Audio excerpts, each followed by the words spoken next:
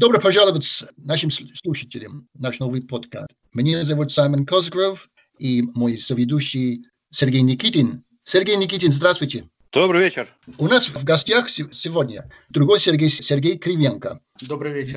Сергей, вы являетесь координатором правозащитной инициативы «Гражданин и армия».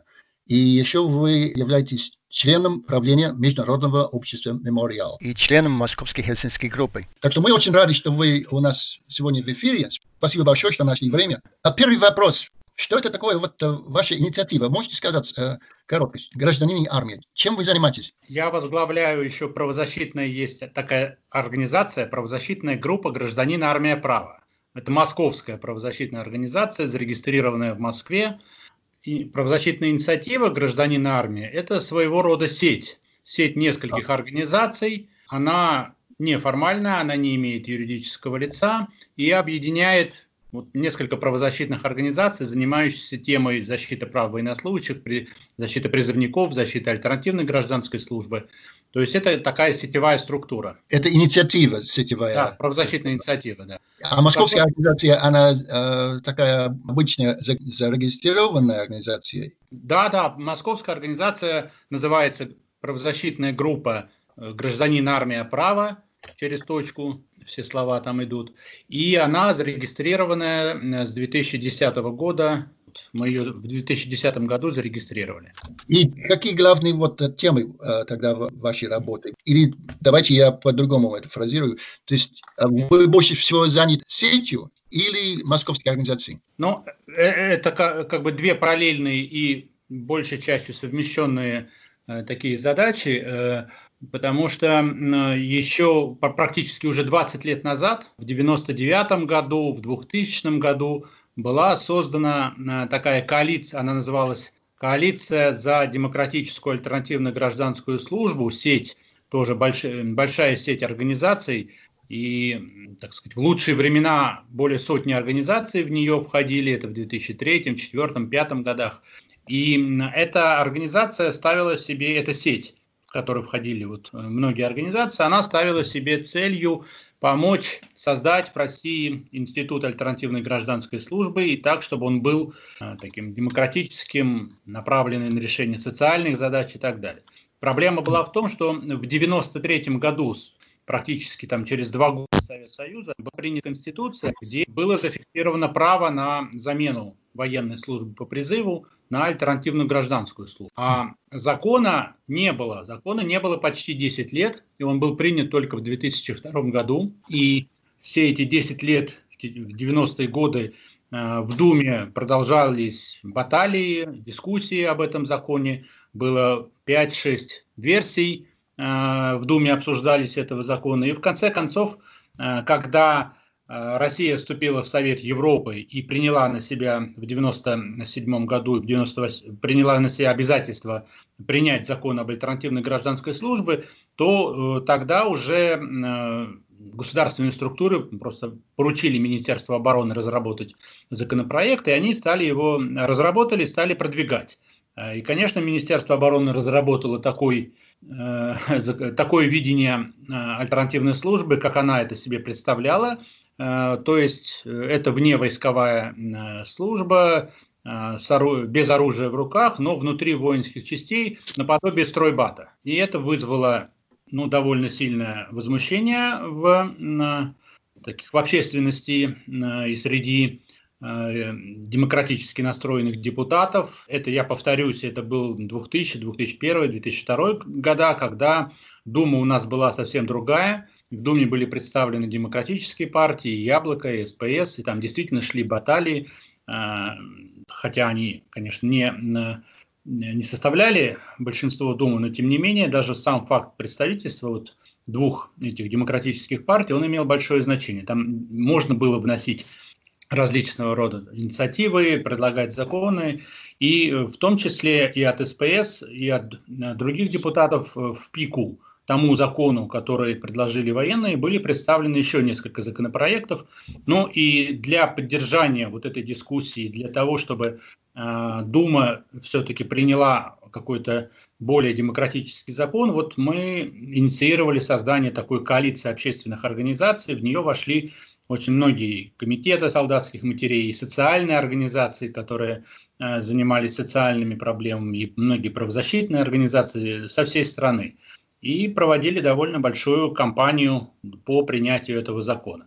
И потом, когда в 2002 году такой компромиссный закон все-таки был принят, и началось уже строительство и организация альтернативной гражданской службы, то вот эта вся коалиция, она переориентировалась на поддержку уже существующего того института альтернативной службы, который вот создавался в России, тех немногочисленных молодых людей, которые пошли на нее.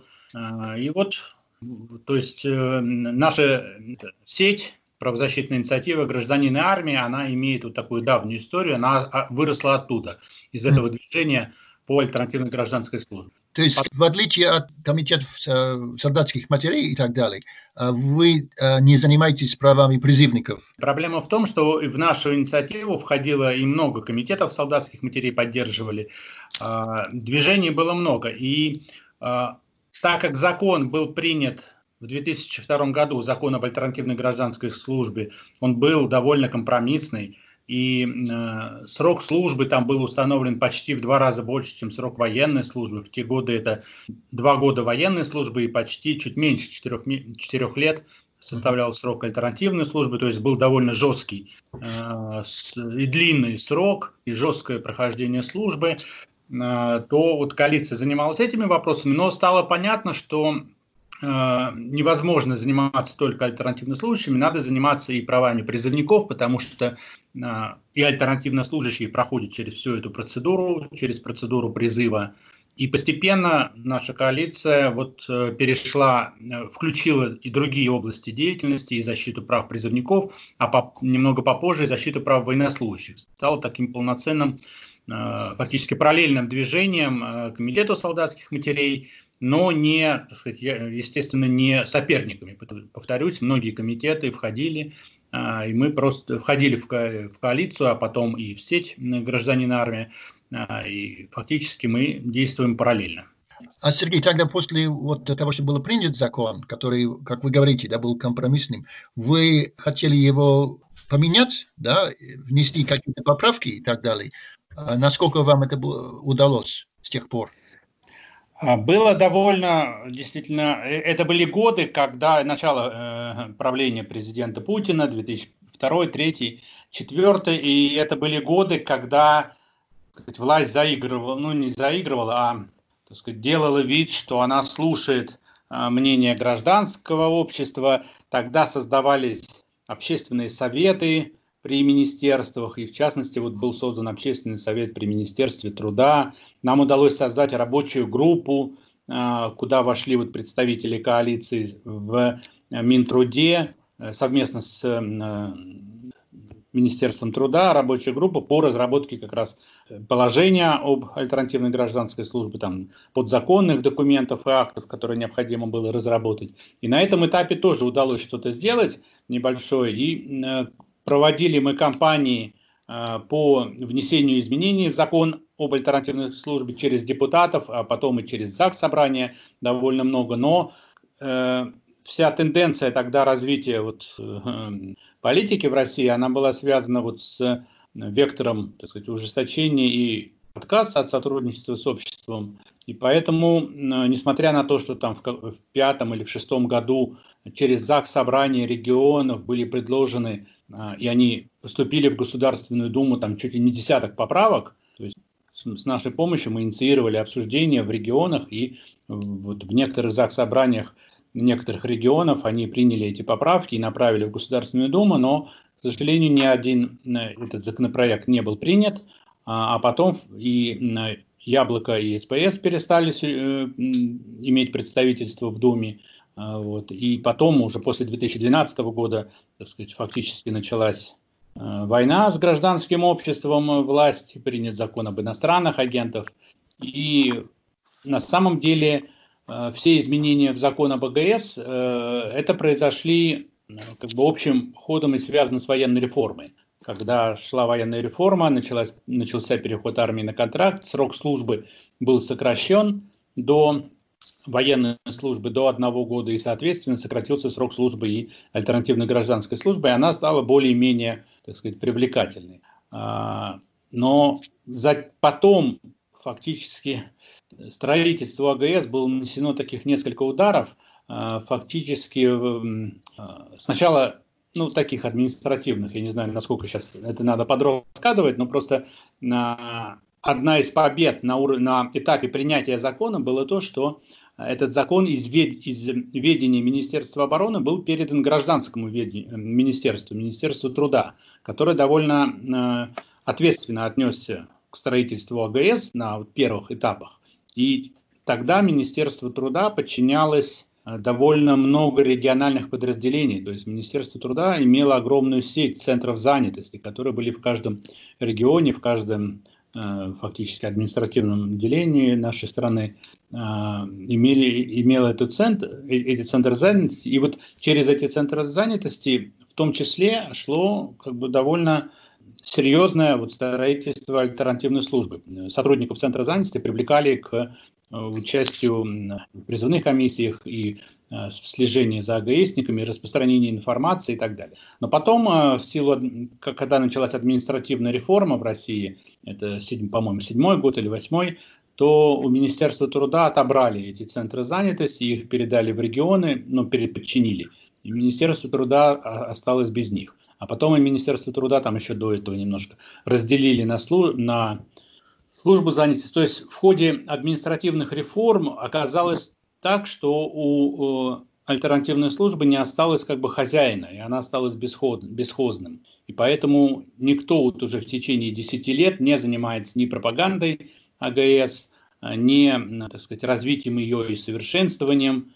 А Министерство обороны, которому эта служба особо не стала нужна, она наоборот, такую, не угрозу армии, а непонятную вещь, которая несоизмерима с армией, она до сих пор занимается дискредитацией альтернативной гражданской службы.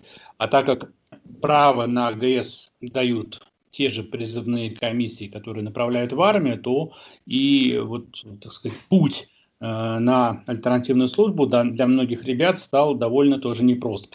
Надо пройти через эти призывные комиссии. И хотя в законе сформулирована довольно нормальная процедура принятия этого права на АГС, то фактически оно превращается на призывных комиссиях в такое судилище. И довольно много отказов мы фиксируем просто на этапе даже призывной комиссии.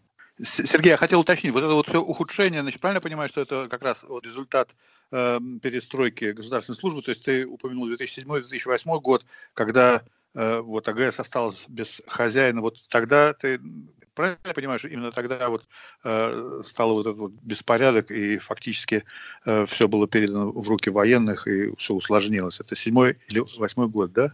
Нет, немножко не так. В руки военных ничего не передано. Просто Министерство труда перестало играть перестало играть роль альтернативной службы, которую она играла в самом начале. 3-й год, 4-й, 5-й, 6-й. В силу того, что просто руководителям субъектов федерации, правительства регионов, и у них и у Министерства труда не осталось таких рычагов по всей стране. И Министерство труда было разделено. Эта реформа, о которой я говорю, это разделение исполнительной власти на службы и на министерства с новыми полномочиями. Когда получается, что организация АГС, она осталась в Роструде, Федеральная служба по занятости, а право на законодательную инициативу осталось в Министерстве труда. Министерство труда реально не занимается альтернативной службой, то есть не ведет учет АГСников и так далее, но оно этого не делает, потому что оно не видит, что надо делать. А с другой стороны, Роструд, это такая служба федеральная, оно занимается непосредственно АГС, совершенствованию было, но оно не может, предложения, которые они подавали в Минтруд, за это время они фактически блокируются, потому что считается, что это не так важно, не так нужно и так далее. То есть чисто административная такая реформа, она разделила там полномочия. Раньше это было все сосредоточено в одном месте. Да? Понятно. Оскар, вот я, насколько я правильно помню, вот гражданская инициатива «Гражданин армии», она существует с 2006 года, когда была инициирована программа совместных действий. Это как-то совпало Да. вот с этим процессом, который ты только что описал, да?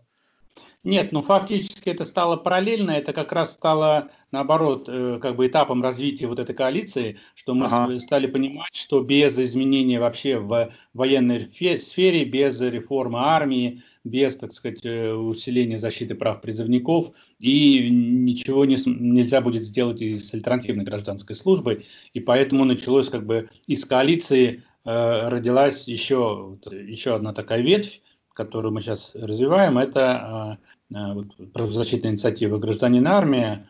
Это, то есть, внутреннее такое развитие. То есть это тогда, когда мы стали больше, в том числе, заниматься и защитой прав военнослужащих, и развитием идей по военной реформе. Вот, тогда нас очень поддержал Лукин, тогда в 2008, по-моему, году он стал, в 2007 или 2008 году стал уполномоченным по правам человека, и там довольно много мероприятий, таких экспертных по теме военной реформы, по армейским вопросам под эгидой уполномоченного по правам человека происходило. А потом, когда я вошел в Совет, уже когда президентом стал Медведев, да, в 2009 году, господи, сейчас уже в 2009 году был как бы обновлен тогда Совет, через год после того, как он стал, Совет по правам человека. Ну и тоже многие экспертные мероприятия мы стали проводить и в рамках Совета. Но все это, конечно, закончилось в 2014 году, когда война началась. Понятно.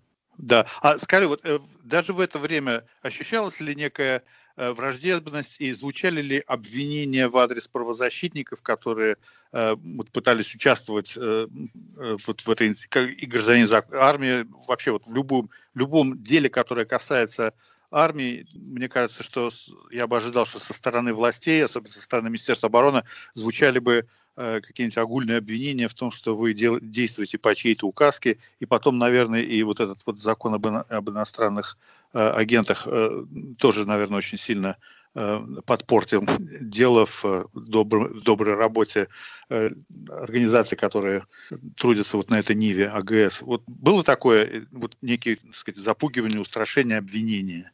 На самом деле ситуация такая не очень однозначная, потому что вот эта линия запугивания, линия дискредитации правозащитных организаций, она вот как где-то началась раньше, чем был принят закон о агентах, со скандала о шпионском камне.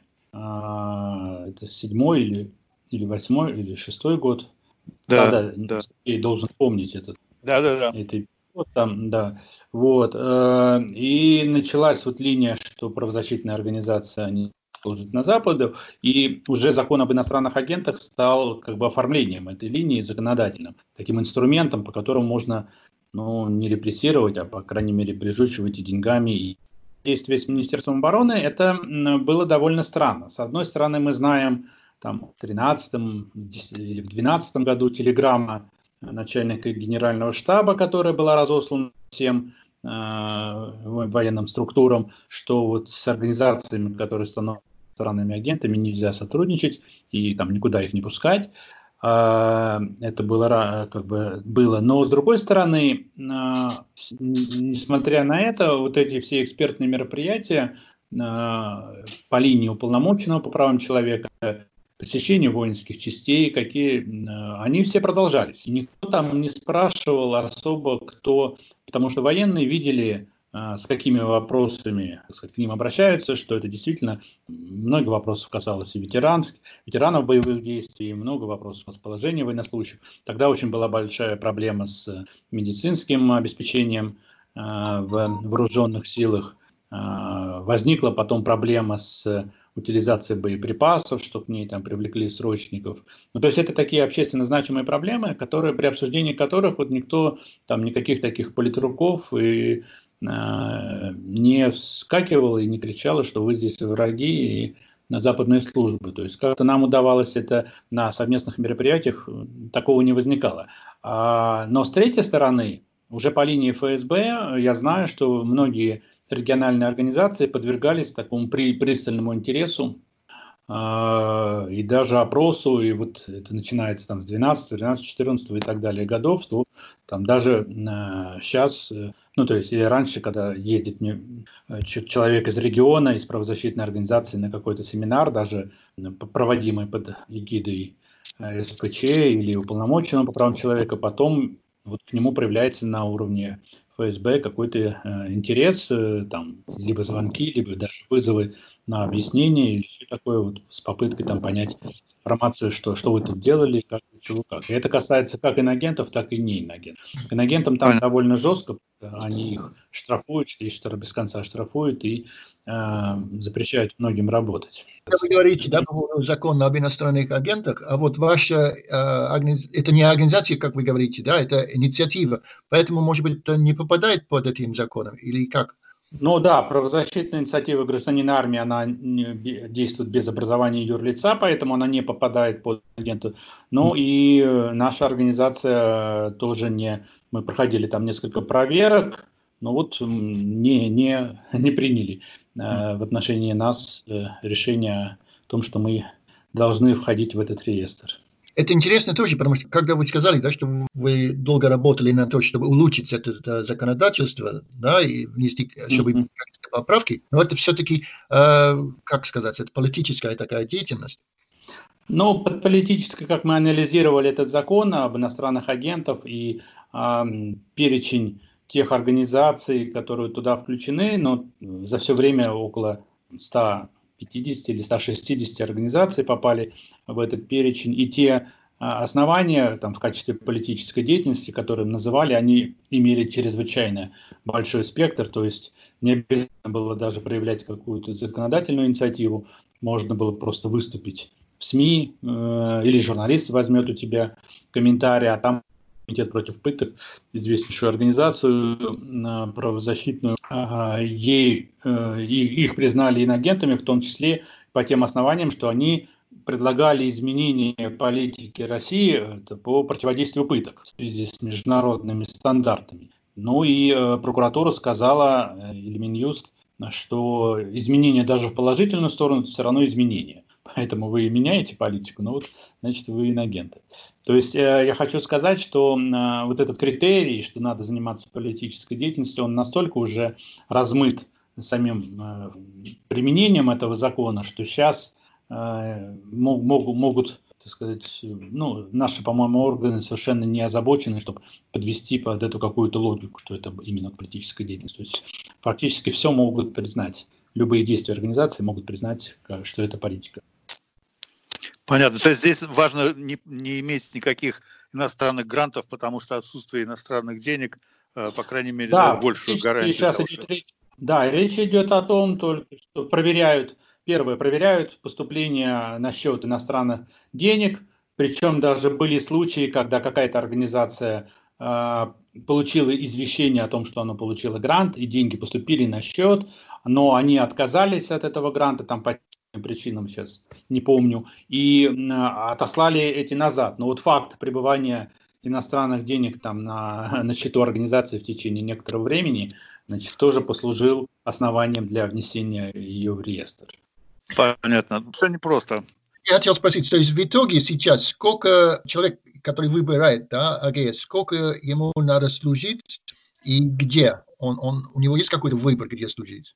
Значит, ситуация следующая. То есть на самом деле сейчас и уже все это время альтернативных служащих довольно мало. Если в армии у нас призывается около 300 тысяч молодых людей в год, то на альтернативную службу идет около 1000. Это меньше 1%. И до последнего времени, до недавнего времени, там, до 2017 года, где-то их составляли представители различных, ну, больше половины религиозных конфессий, причем в основном протестантских, и с ликвидацией свидетелей Иеговы там тоже большие проблемы с ребятами, что им дают альтернативную службу. Вот. Но вот этот уровень, там сейчас чуть меньше, 1000 человек, он сохраняется. И мы это связываем с тем, что действительно, то, о чем я говорил, что сейчас нет хозяина в государстве у альтернативной службы. Министерство труда, когда вот самые первые годы, в 4-м, 5-м, 6-м годах, и получала деньги на информационное из бюджета. Была отдельная статья на распространение информации об альтернативной службе. И проводила довольно много семинаров среди чиновников на местах в регионах с представителями военкоматов. Сам лично участвовал во многих из них. И действительно это были такие информационные насыщенные семинары, где чиновникам из регионов, представителям служб занятости и сотрудникам военкоматов объяснялось смысл АГС, ребята направлены и так далее. Но вот уже после где-то 6-7 годов это все прекратилось, и в информационном сейчас потоке в обществе есть вот только отрицательный голос со стороны Министерства обороны, которые там комментируют, что эта служба никому не нужна, что это там недостойно молодого человека, что это связано только с тем, что там такой термин горшки выносить в больницах. Ну и попытки вот общественных организаций как-то этому противостоять и рассказать, чем она действительно является, эта альтернативная служба. И у нас здесь есть, на самом деле, есть довольно значительные плюсы, потому что вот после 2008 года, когда и срок альтернативный стал 21 месяц, меньше 2 лет, и одно из самых таких, не побед, но таких достижений на уровне принятия закона было то, что удалось прописать, что служба альтернативно-гражданская проходит по Трудовому кодексу. Поэтому все права в России, Трудовой кодекс, он довольно значительный и действительно защищает довольно много, там, с оговорками, конечно, но довольно серьезно защищает права трудящихся и служащих. Поэтому альтернативный случай довольно серьезно защищен и по обычному трудовому графику работает 8 часов в день на той должности, на которой его назначили. То есть это не прислуга за все, никто ему ничего, начальник там не может ничего дополнительно указать, он выполняет свои зафиксированные трудовые обязанности на той должности. Если он по Трудовому кодексу, то вот в эти 2 года, каждый год имеет полноценный отпуск по месяцу и живет фактически сейчас дома. Потому что военные попытались сделать службу экстерриториальной, они зафиксировали в законе, что, как правило, служба проходит экстерриториально, то есть вне того региона, где он проживает, но тогда же удалось списать, что тогда работодатель обязан предоставить ему общежитие, полноценное, нормальное общежитие, не съем жилья, а общежитие. А в 2007 году был изменен жилищный кодекс России, и изменен таким образом, что огромному количеству предприятий, организаций, заводам, фабрикам или другим стало очень невыгодно иметь у себя на балансе общежития, и они все от них отказались. И сейчас большая проблема, что фактически у государственных организаций, а проходить службу можно только в государственных организациях, почти ни у кого нет общежитий. Поэтому альтернативных случаях оставляют по максимально возможным образом дома, служить в своем городе. Почта, больницы, дома престарелых, неврологические интернаты, то есть в некоторых социальных предприятиях, где есть возможность жилья предоставить, им предоставляют, а в основном, конечно, ребята служат дома. И эта служба сейчас, вот после 2008 года, стала более-менее приличной, и возник интерес.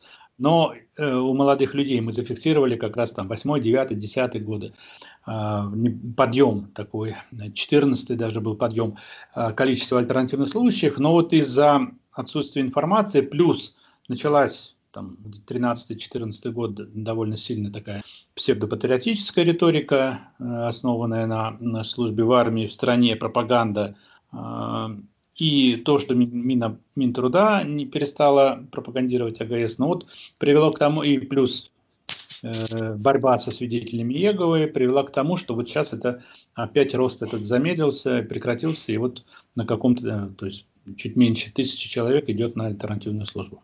Сергей, а есть какая-то обязанность у военкоматов, в призывных комиссиях информировать пришедших туда молодых ребят о том, что существует такая вещь, как АГС, что у них есть право, то есть вот там, не знаю, стенды какие-то или еще, или допуск тех же правозащитников, которые могут размещать свою информацию. Обязаны ли призывные комиссии это делать, или это полностью ими игнорируется, манкируется, и фактически неоткуда узнать людям о существовании опции АГС? Мы несколько раз проверяли и до сих пор там проверяем, такие делаем мониторинги военкоматов, как это право на АГС там отражено. Обязанности такой нету. Значит, единственное, что информация о том, что существует альтернативная гражданская служба, она входит в урок в школах, в уроке ОБЖ такой есть, как его, безопасность жизнедеятельности, основы безопасности жизнедеятельности, и там есть блок про службу по призыву, военную службу, и там несколько, час или два посвящено рассказу об альтернативной гражданской службе. То есть формально школьников знакомят. В военкоматах формально они, нигде эта обязанность не зафиксирована, но они вывешивают мелким почерком выдержку из закона, что есть альтернативная служба. Вот. Это висит не во всех военкоматах, но висит. Но вот никакой пропаганды, ни плакатов, ни красочных, конечно, в военкоматах ничего нет, там висят только про службу по контракту плакаты и яркие, красочные, и про службу по призыву. Вот. Этого нет. То есть, и проблема в том, что мы проводили опросы среди молодых людей и школьников.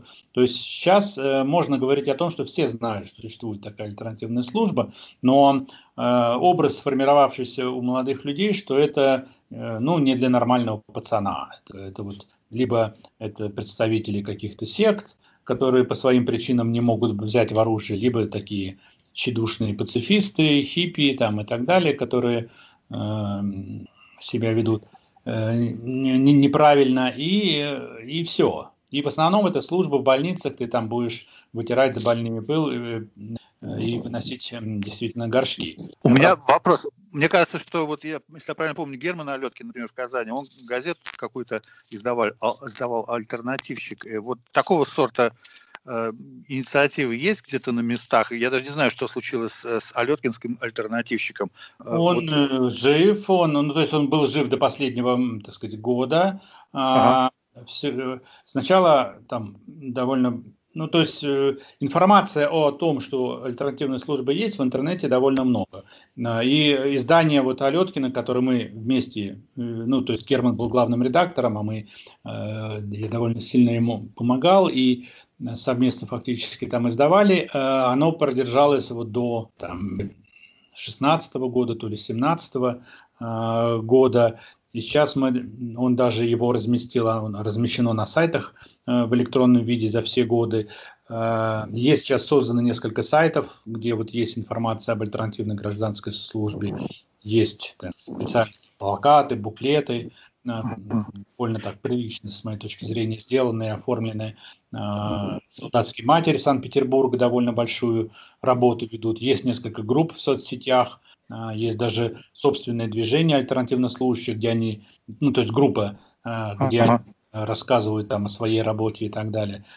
То есть это представлено, но это надо, так сказать, если кто хочет, он эту информацию найдет, ознакомится, и то есть, в этом проблемы нет. Но вот такой полноценной информации и просвещения на уровне общества, этого, конечно, нет. Сергей, если молодой человек выбирает АГС, насколько он может свободно выбрать, где служить? То есть, или, как вы говорите, на почте, или в больнице, или ему говорят и выбирают для него, куда он? Да, вот это одна из основных таких проблем, которые есть в альтернативной службе среди ряда других, потому что срок все-таки сокращен. В России удалось службу сделать по-настоящему гражданской, ни на военных заводах, ни тем более в частях Министерства обороны никто не проходит АГС. Это отдельная история, но тем не менее, да, служба гражданской. Но вот одной из проблем остается, что место подбирают чиновники Роструда. Они ежегодно собирают со всех предприятий и организаций России заявки, что они могут принять к себе АГСников. и военкоматы потом представляют списки альтернативных, кто получил право на альтернативную службу. И вот они сидят и сводят эти два списка, просто распределяют по каким-то критериям, в основном сейчас по отсутствию общежития, пытаются оставить дома, смотрят, если в том регионе у молодого человека, ну фактически даже не в регионе, а в городе есть какие-то места, то его направляют туда. Мест в хорошие годы было на порядок больше, то есть где-то десятки тысяч мест предлагали по стране, сейчас это немного сократилось, несколько тысяч рабочих мест, а идут вот меньше тысячи. То есть выбор какой-то есть, но в основном вот идет такой критерий найти для молодого человека просто службу либо дома, в том городе, где он живет, либо направить в какую-то социальную сферу, где ему могут предоставить место для проживания, если это в другом регионе. А по закону, конечно, они должны учитывать и образование, и специальности, и там, предпочтения молодых людей, но это не делается, и в основном идет просто такой подбор. Мы давно уже обсуждали, и это были инициативы, в том числе и Министерства труда, что сейчас в связи с компьютеризацией возможно было сделать что-то вроде немецкой модели, когда у Германии была альтернативная служба, там уже сделали такую базу рабочих мест, она была открыта, или в Финляндии такое сейчас сделано, что молодой человек, когда он получает право на АГС, он сам подбирает себе место, списывается там с несколькими работодателями, а потом пересылает, это тоже фактически запрос на утверждение в орган, который занимается альтернативной службой, который просто утверждает тот или иной запрос. Вот. Это вполне можно было сделать, но вот Министерство труда пока вот на это ничего не идет. Выделяется сейчас даже минимальные деньги, даже штат отдела альтернативной службы в Роструде, он вообще сейчас сокращен, там до последнего момента всего 2 человека было, которые занимались всеми АГСниками на всей стране. Сергей, наверное, надо сказать для слушателей, что, например, где мы с Сергеем Никитиным, в Великобритании нет призыва. Ну, вы говорили о Германии, да, и Финляндии. Вот в этих странах, например, вам известно, какой процент молодых людей идут на АГС? В Германии уже несколько лет, уже больше 10, по-моему, лет прекращен призыв, но до последнего момента в Германии тоже в смысле по сравнению с Россией, несмотря на то, что вот в последние годы, в начале 2000-х, 90-е годы альтернативная служба очень стала там серьезно развиваться, и фактически в начале 2000-х где-то было 50/50. Половина молодых людей шла на альтернативную службу, половина призывалась в армию. Но это тоже в Германии прошла такой очень большой путь становления вот такой нормальной АГС с 60-х годов, когда Бундесвер стал возрождаться, там они разрешили делать армию, с самого начала стали делать АГС. Ну, то есть это отдельный путь, тоже 40 лет они развивали этот институт, и он превратился в довольно развитый, и альтернативная служба в Германии вот в 90-х и в начале 2000-х стала, так сказать, огромным подспорьем для социальных организаций.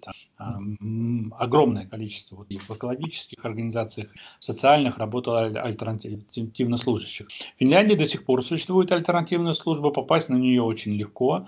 И там, по-моему, около 40, по-моему, процентов, если не ошибаюсь, молодых людей сейчас идет на АГС, а остальные идут по призыву. Причем, если служба по призыву в Германии где-то 5-6 месяцев, то на службу на АГС где-то там 8-9 месяцев, вот так вот. То есть очень небольшая разница.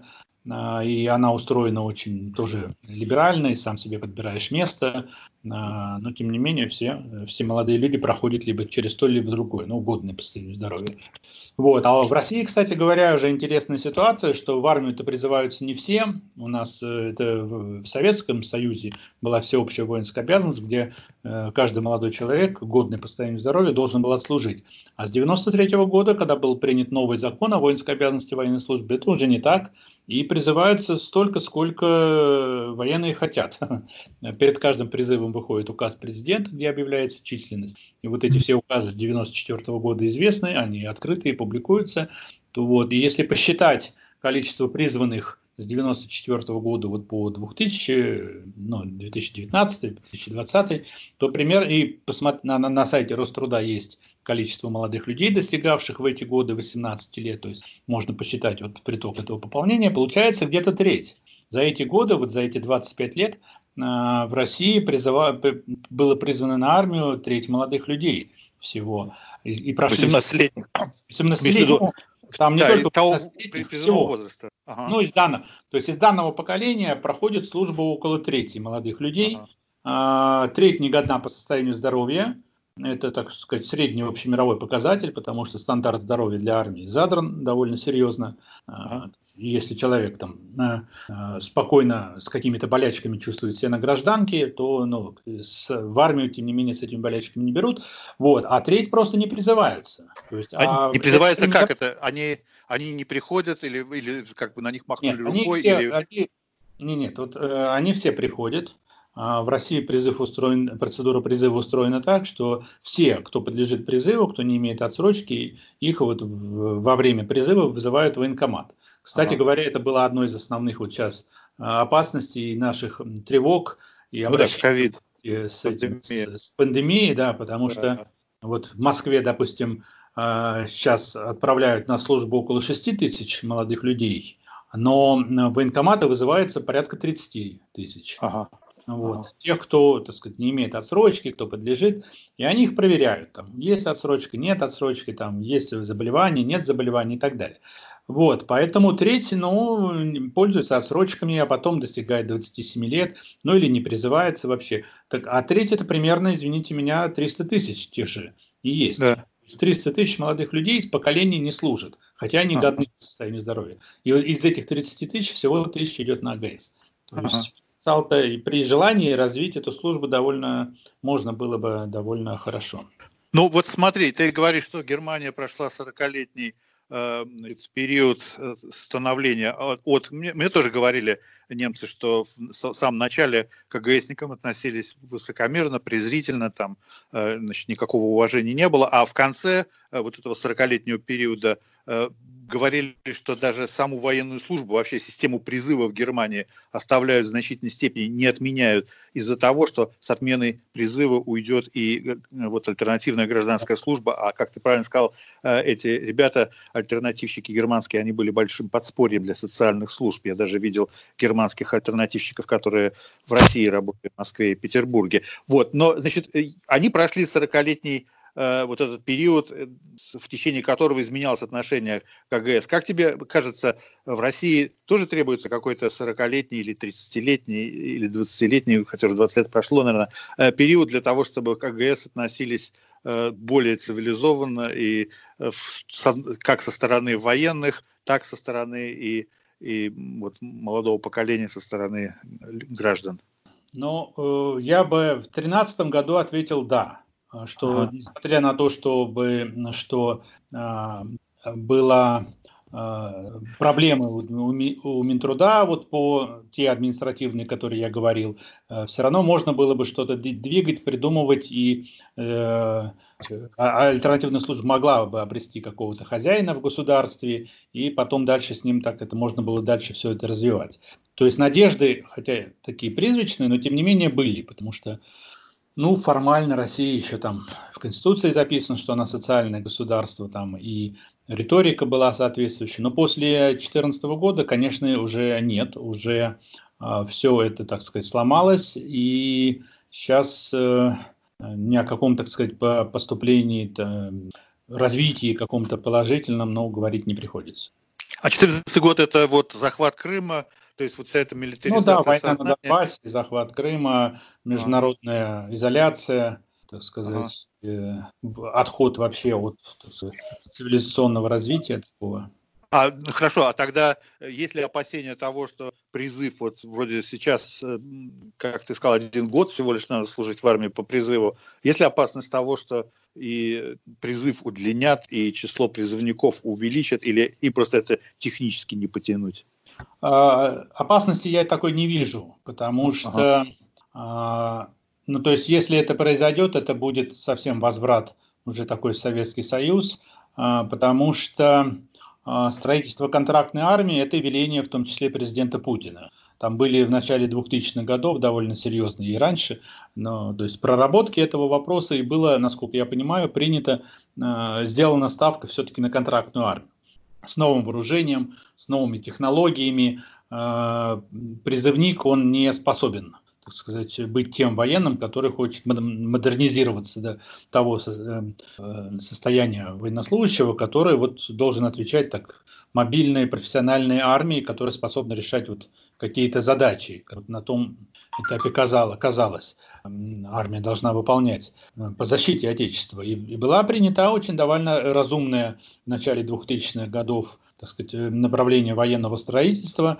Было сказано, что от большой войны Россию защищает ядерное оружие, а для решения каких-то задач, которые могут возникать, конфликтов и задач, нужна мобильная армия. И она так сокращалась, и вот указ президента до 1 миллиона, она сокращена была, и было принято решение, что она должна в основном строиться контрактом.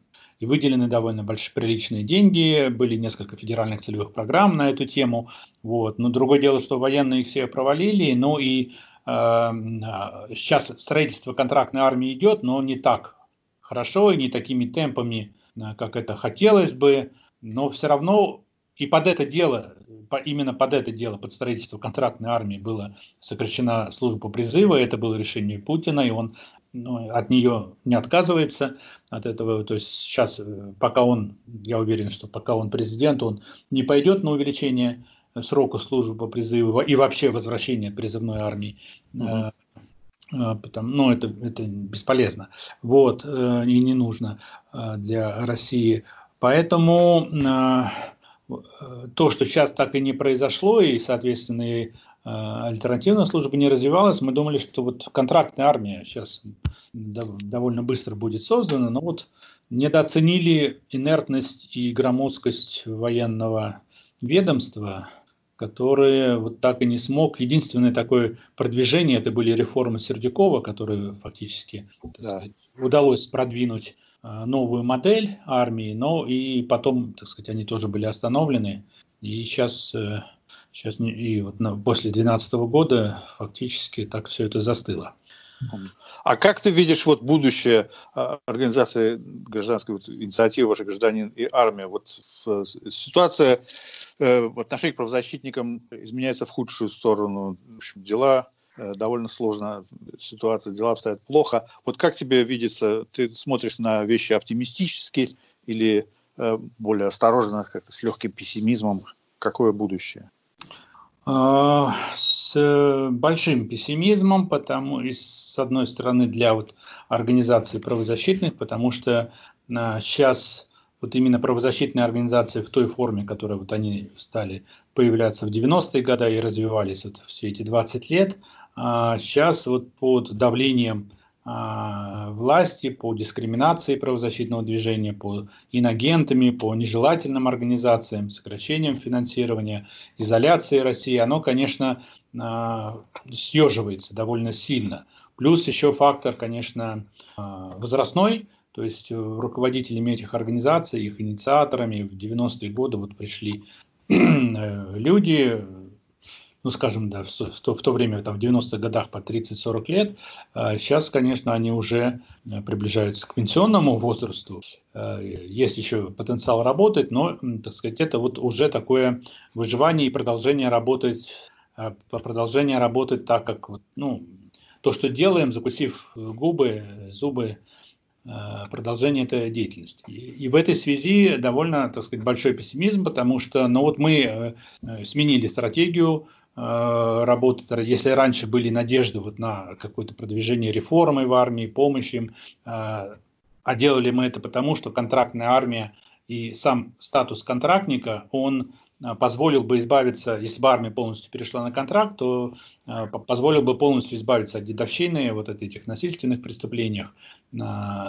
Контрактник – это другой все-таки правовой статус военнослужащего, чем военнослужащий по призыву, другие проблемы. И в этом была надежда. Но сейчас это уже невозможно, так сказать, продвигать и сотрудничать с властью по многим этим причинам. Поэтому сейчас единственная надежда продолжение работы с обществом, перешли как бы на такую новую методику, что основное время и силы уделяем вот работе с обществом, то есть сделали образцы заявлений, какие-то методики действий, так сказать, разобрали типовые случаи нарушения прав, это все вывешивается в интернете. И сейчас уже работа с тем потоком жалоб и заявлений, который идет, он не то, что вот, вы нам там скажите, мы за вас все сделаем, напишем заявление сами и так далее, он давно вот уже перешел на новую, на другой, так сказать, принцип работы, что вот мы говорим, вот понятно, то есть как работаем как супервизоры такие, вот, да, понятно, вот у вас такая-то проблема, мы разрисовываем, вы делаете сами, защищайте себя сами, вот примерные образцы, вот это мы можем подсказать что-то, вот, и на самом деле это работает, это очень сейчас недавно сработало со студентами, когда там возникла проблема противоречия между законом о воинской обязанности и законом об образовании. Там отсрочка была на получение высшего образования, но в связи с изменением, переходом России, кстати говоря, на эту болонскую систему и сделание там двухуровневого образования, там поменялся закон об образовании и формально вошел в противоречие как военные посчитали, что теперь одну отсрочку они могут не давать. Там было 2. Понятно. Вот, и перестали давать студентам отсрочку, когда они получали там от бакалавра магистратуру. А это было неправильно.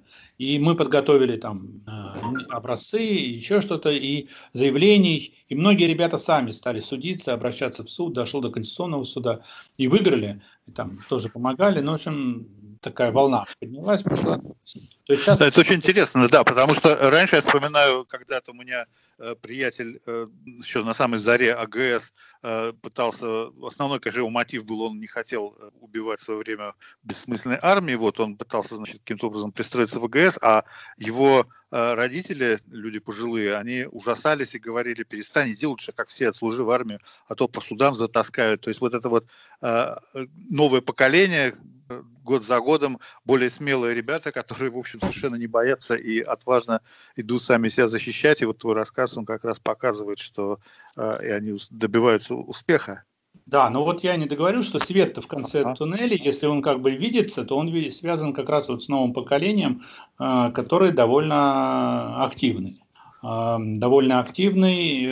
И зачастую работают не в форме правозащитных организаций, там, в разных других формах, но иногда есть прекрасный пример ВД-инфо, которая там, в форме правозащитной организации работает, и в основном все состоит из молодых людей, которые отличную работу ведут и так далее. Но вот некий драйв, конечно, в России связан только с новым поколением, но будет ли это волна какая-то, или опять все будет властью как-то загублено, это большой вопрос.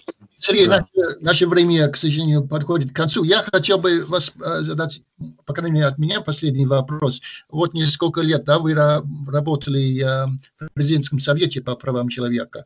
И я хотел спросить, вот для вашей работы, для вашей инициативы, насколько это было важно, полезно, что вы были членом этого очень важного института. Вы знаете, для меня это было очень важно и полезно, но я думаю, что и удалось довольно много сделать. Я 9 лет был членом Совета по правам человека. Там Совет переживал разные времена, но Совет по правам человека для России это очень была необходимая площадка. Площадка, на которой вот как раз могли взаимодействовать власть и гражданское общество. И Совет вот создавал такую площадку. У председателя Совета, когда им был Михаил Федотов, у него были полномочия для того, чтобы вызвать там, на заседание, пригласить на заседание чиновников, вплоть до уровня министра. Запросы различные можно было делать по положению о Совете, и на них обязаны были отвечать.